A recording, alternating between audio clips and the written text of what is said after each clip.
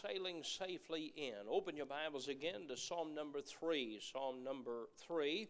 I want you to look at just verse number 4 again, and I would ask for your attention. I have begged the Holy Spirit to help our attention be arrested for the message tonight. I would ask you by way of respect, I would ask you by way of character and by way of hunger to hear the truth of the message tonight. I believe it is so important. The psalmist says in verse number 4, I cried unto the Lord with my voice. I'm preaching tonight on this subject, I cried to the Lord.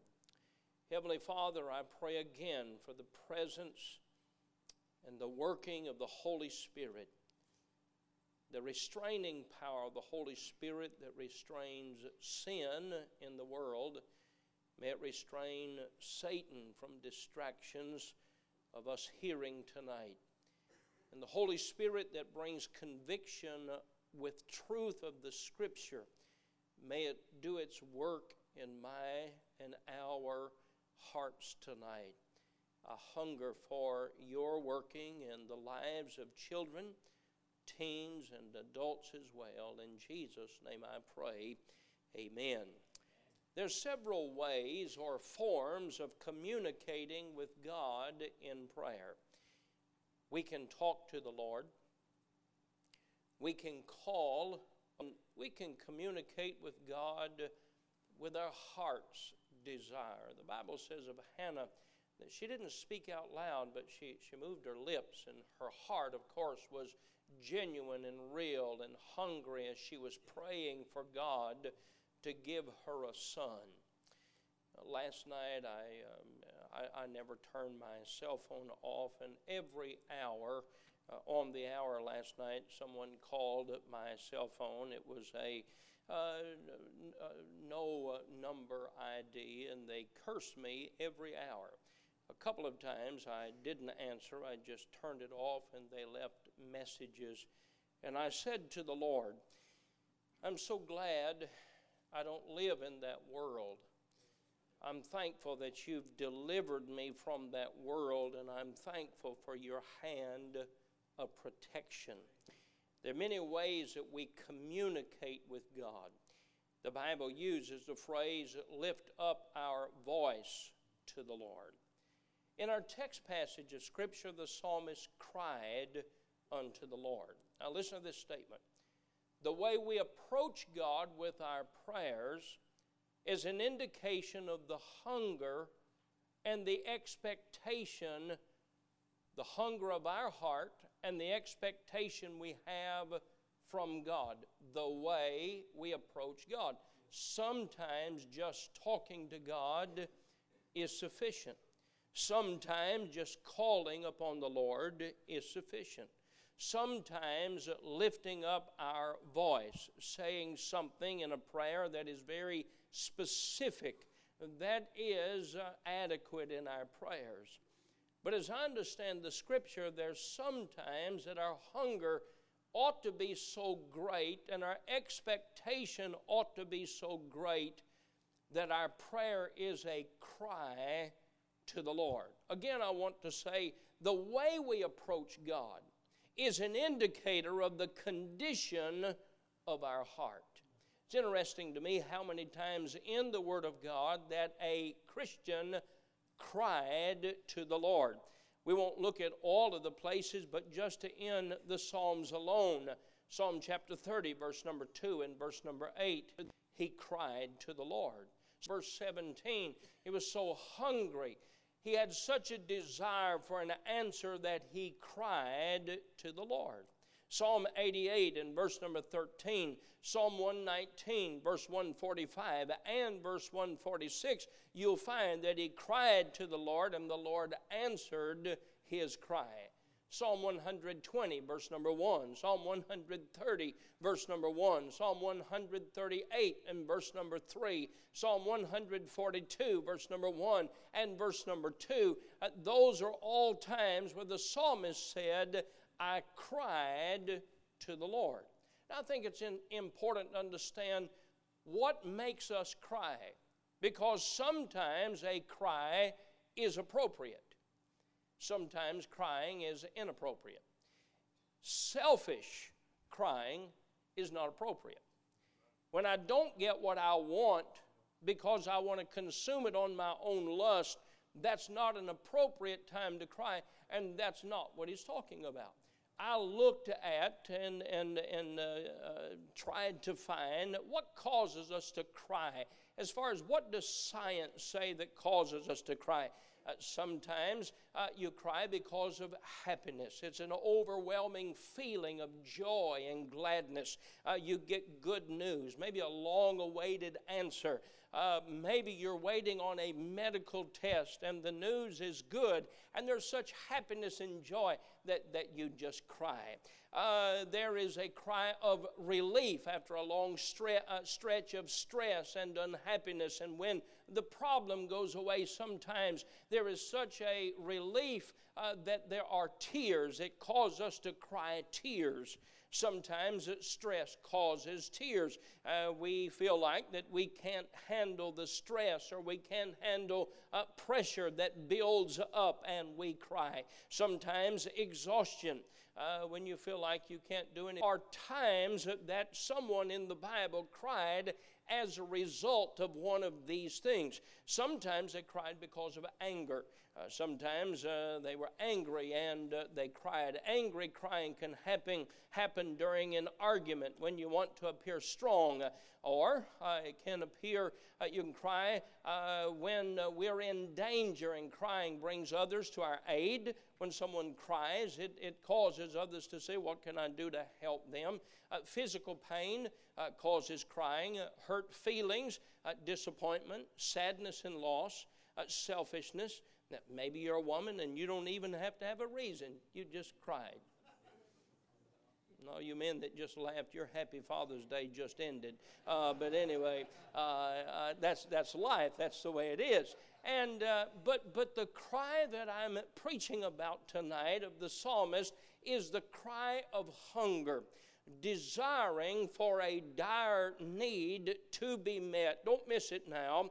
Hungering for something from God that only God can give. In Numbers 22, and I'll not go through all the story, but Moses loved his sister Miriam. Moses was not a perfect man, and none of us are, and that goes without saying. But there was a time that Moses made a mistake, and Miriam criticized him publicly. And as a result, because Moses was God's man, and Miriam had criticized him privately and publicly, God gave her leprosy. And she would have died of leprosy. As I understand the scripture, Moses went to God, and the Bible says at the end of that verse, I think it's verse 12 or 13, and the Bible says Moses cried to the Lord, saying, Lord, I'm asking you to heal my sister Miriam. God responded to him and said, I'm going to give her 7 miserable days, and then I'm going to answer your prayer. But Moses cried on behalf of his sister Miriam, asking the Lord to heal her. In 2 Samuel 22, David cried in fear, asking the Lord to protect him from Saul. Hannah cried. She wept before God. In fact, the Bible said that she moved her lips. Some said she's drunk and she's come into the temple drunk, and that wasn't the case. She was so burdened, she was so hungry, for that brought her to the place of tears. It's interesting, Isaiah cried for his people, and he cried for his nation. Jeremiah was known as the weeping prophet. In fact, there is a book just after Jeremiah written by Jeremiah called The Lamentations of Jeremiah. He wept because of their sin. He wept because of punishment that was coming because of their sin. Ezekiel wept for the people. The Bible tells us of Zechariah. These 4 prophets, the Bible speaks specifically about the fact that they not only prayed for their nation, they not only prayed for Israel, but they came to the place of tears. They were so hungry. They were hurting so bad for their people. They knew that only God could answer their request, and so they went to God, not just in prayer, but they cried. Now, a person does not cry when they are satisfied. When everything is going our way, when our circumstances are good with us, we don't cry. Cry is only a result of not being satisfied. And here's the purpose of the message tonight. When's the last time we had a spiritual desire that was so strong that we wept before God in tears? Do we ever think only God? I fear sometimes we spend so much time trying to fix a problem that only God can solve. But rather than spending the time in prayer and recognizing that God hears not just our prayers, but God responds to a contrite heart. Sometimes our response when others can't fix our problems are anger. When our behavior ought to be prayer before God. When's the last time you cried asking God? Are you listening to me, girls? Asking God for something spiritual. I want you to take your Bible and go to Isaiah 57. Isaiah 57. I love this verse. This is a big verse. It says so much in one verse. For thus saith the high and lofty one that inhabiteth eternity. I can read that, I can say that, but I can't comprehend that because I can't comprehend eternity. But God is so big that He inhabits eternity. He always has been, He always will be. That's how big God is. Whose name is holy. And the Bible says, I dwell in the high and holy place. That's where God dwells. And then it says this, with Him also that is of a contrite and humble spirit. You know, God responds in a negative manner every time to complaining and anger. But He always responds positively to a contrite and a humble spirit. Isn't that interesting? One of my favorite stories, I've probably told this story more than any story I've ever told. Little boy and little girl are playing outside. One says to the other, I'm hungry. It was probably the boy that said that. He said, I'll go to the house and I'll get us a peanut butter sandwich. She said, that's a good idea. And so he went to the house. In a few minutes he came back and he did not have a peanut butter sandwich. She said, did you get a sandwich? He said, no, Mama wouldn't give me a peanut butter sandwich. She said it would be supper time in a little while and we couldn't have a peanut butter sandwich. She said, let me try. She went up to the house. In just a few minutes, she came back with a peanut butter sandwich in each hand. He said, how did you get those sandwiches? She said, when I asked Mama for the sandwiches, I cried.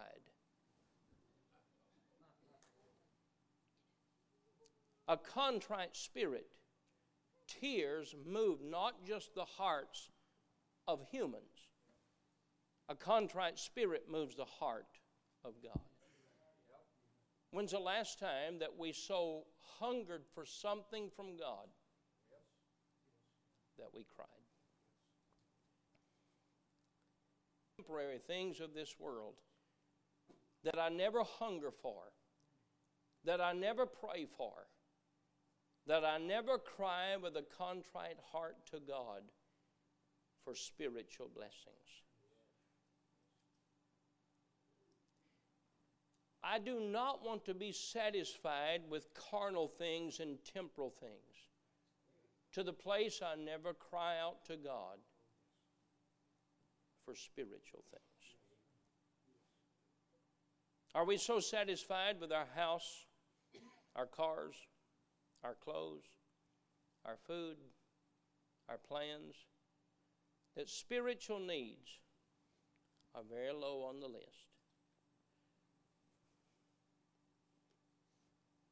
I want to make this statement. I said, I do not want to be so satisfied with carnal and temporary things that I never hunger for, I never pray for, I never cry with a contrite heart to God for spiritual things. I certainly do not want to cry for temporal things to the place I never even think about spiritual needs. I've complained this week about gas prices. We probably all have. I didn't hear anybody saying amen and praise the Lord at the gas pumps. But I don't want to be such a carnal Christian that I would talk to God about things so temporary as a carnal thing and never hunger for the spiritual things of God. When was the last time that we cried to God for something that is good and right, knowing that He and He only could give it? When's the last time we wept over lost souls? When's the last time we wept over lost souls? Or we shed a tear of lost souls? I got the bus report today, and I saw the number of riders. And I saw that there were 19 children that received Christ as Savior. Someone personally dealt with 19 different children, and they prayed and said, Jesus, I receive you as my personal Savior. Of all the reports that we get and all the reports that we give, may it never be that we overlook that number of folks that are trusting Christ as Savior. A preacher said to Charles Spurgeon, he said, people don't get saved every time I preach. He said, you don't expect them to, do you? He said, well, no. He said, well, that's why. We hunger to preach a good sermon. We hunger to sing or do well on our song, and we should. But I fear that we allow temporal things to replace what we really ought to be hungry for. When's the last time we shed a tear for the young people of our nation, asking God, what can I do to make a difference? I refuse to let the things of life that I possess satisfy me to the place that I do not allow or I do not stir my heart to be broken for young people in our nation. I watched a video that Sister Young sent me from Africa. And I watched those precious little African children. I watched as families stood as they had a contest of memorizing Scripture. And I watched, I didn't understand the words that they were saying, only understood through Brother Baxter that interpreted and back and forth. They were quoting Scripture. I want that to stir my heart more than steel and glass and buildings. We need those. Those are tools. This is a tool. But are we hungry for spiritual things?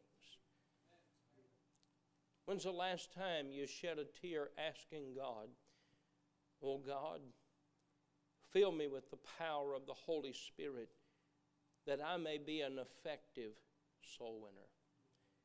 When's the last time we shed a tear saying, Lord, help me to understand the Word of God? It's not one time, it's not 2 times, it's not 10 times. It is scores of times through the Scripture that there was such a hunger and there was such a dependency and the expectation of God that a man or a woman or a child went to God and they didn't just talk to God, they didn't just fellowship with God.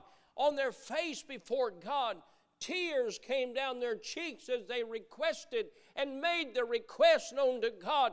Are we so satisfied with what we have in our lives today that we overlook things that are spiritual I fear that we're like the church has given in the book of Revelation, that we talk about the things that we have and we brag about those, and God said, you have no idea how miserable, how wretched, how blind, how naked you are. You don't need those things. What you need are the spiritual blessings of God. When's the last time we shed a tear for revival in America? When's the last time we shed a tear for churches to be planted in our nation? Now, what causes a person to have a right desire? What would cause us to hunger for and cry for things that are spiritual from the Lord?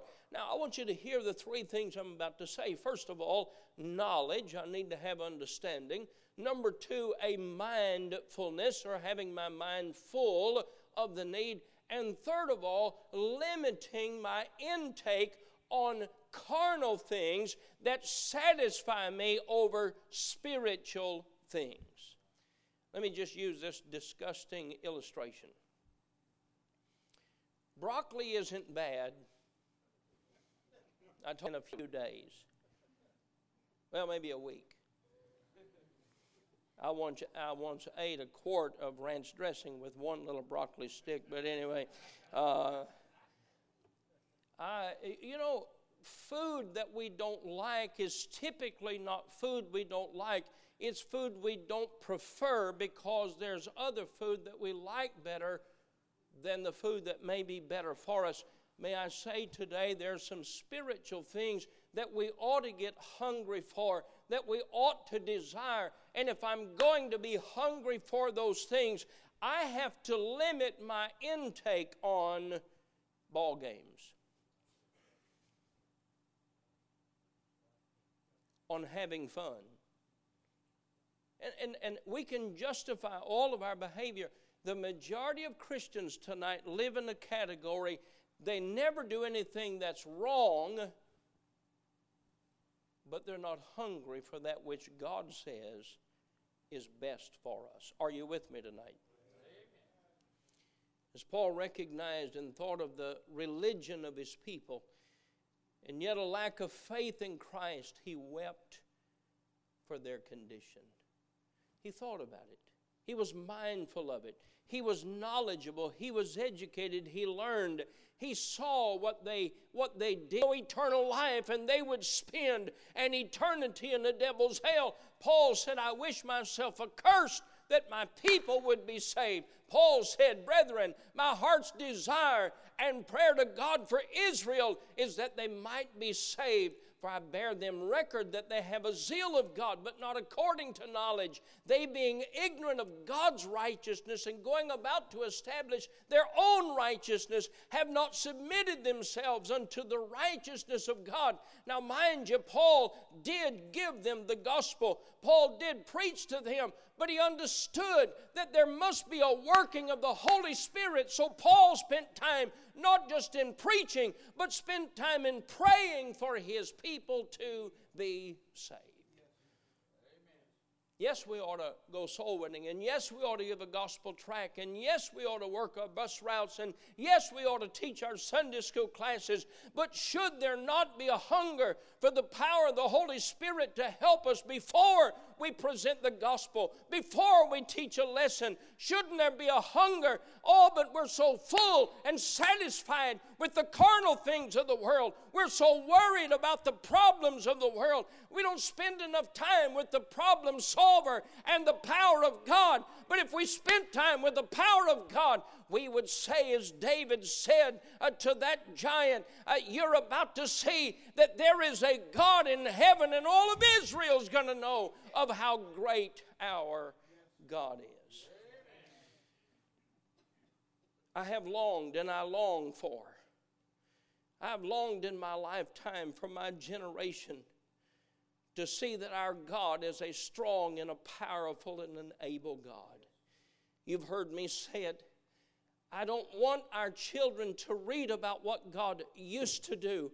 I want them to know He's as great of God as He was the day that He parted the waters of the Red Sea. He's as great a God as the day He gave manna from heaven and water from the rock. He's still that great God. He's the God that made the sun to stand still. He's the God that turned the water into blood in the ditches. He's the God that used men to do a great work. I don't want our children to read about what God used to do.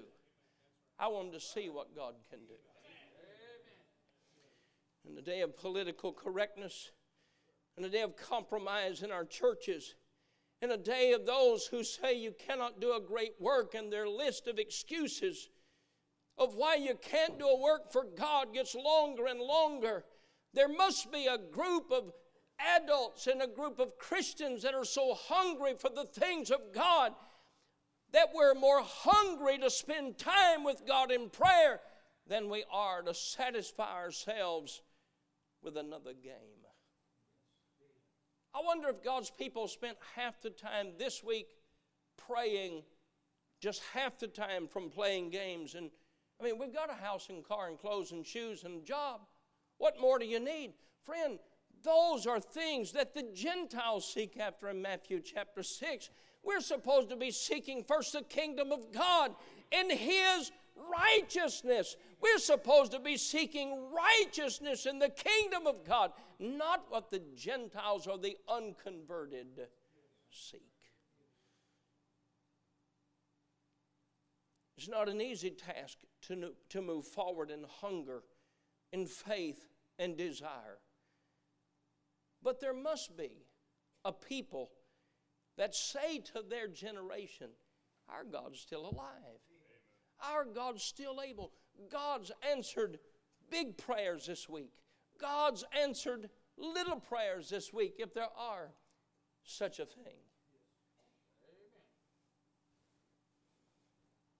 Some of you may have seen, we rejoice not only to have 2 full-grown cows given to us at the camp, but a brand new freezer to put the hamburger in. And when we went to pick up the meat from the butcher said, no charge, I want to give that to the camp. We don't have time to talk about every single need. You understand the burden of our budget and responsibility? It's a big deal. You understand all the ministries of our church? Our budget is right at $13,000 a day. A day. But every day, God answers prayers. Brother Smith texted me and said, I don't want to bother you this week, but please may I call you just for a moment. I answered the phone and he was crying, shouting. I could tell it wasn't a cry disappointed, but it was a cry happy. Tell you of the goodness of God in answering prayers.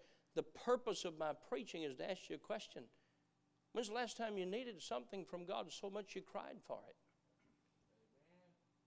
Are you the little fellow that comes back every day and said, Mama said no? Well, go back and cry for it.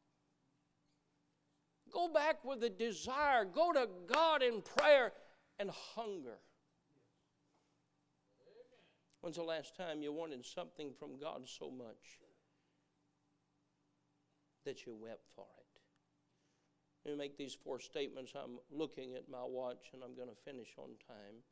Give you 4 statements and I close. What are the needs of our day? What are the needs of your family? What are the needs of our church? What are the needs of our nation? Hey, don't go home, sit on your couch in your recliner and forget everybody else. We're responsible for others.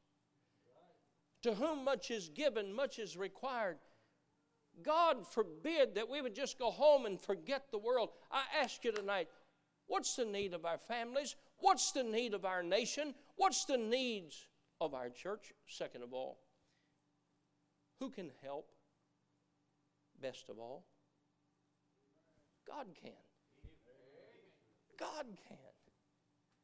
Number 3, Spend time with God in prayer. If we knew God had what we needed, we were convinced of that, we'd spend more time in prayer. Now say last of all, hunger for the things that we need. And don't let the carnal things that the unconverted seek for satisfy us to the place that we have no hunger for the things that are spiritual. Some weeks ago, as I was reading the scripture, I read that passage that he cried to the Lord. And you'll find on me, and if you read the Bible and listen to the Bible a lot, one of the things that'll happen is you'll find the same word, the same phrase in another passage of scripture, and you'll turn your Bible over and say, yeah, he said the same thing. And then the more you read, the more you hear it, the more you find that, and I started looking for that phrase, and I think, he cried a lot. He was hungry a lot. And you know what? He got a lot of answers. Again and again, the Bible said, and he answered. There were sometimes the children of Israel complained. God answered that all right. He gave them poisonous snakes. Now that alone has convinced me not to complain at all, because the thing I hate is a poisonous snake and a non-poisonous snake. Those two kind I don't like. When's the last time we so hungered?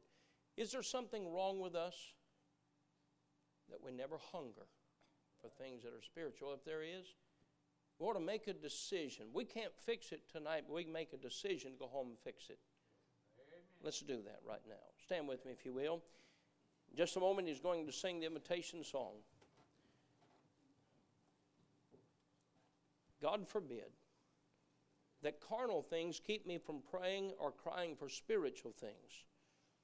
God forbid that the only time I cry is for something else carnal or temporary. Heavenly Father,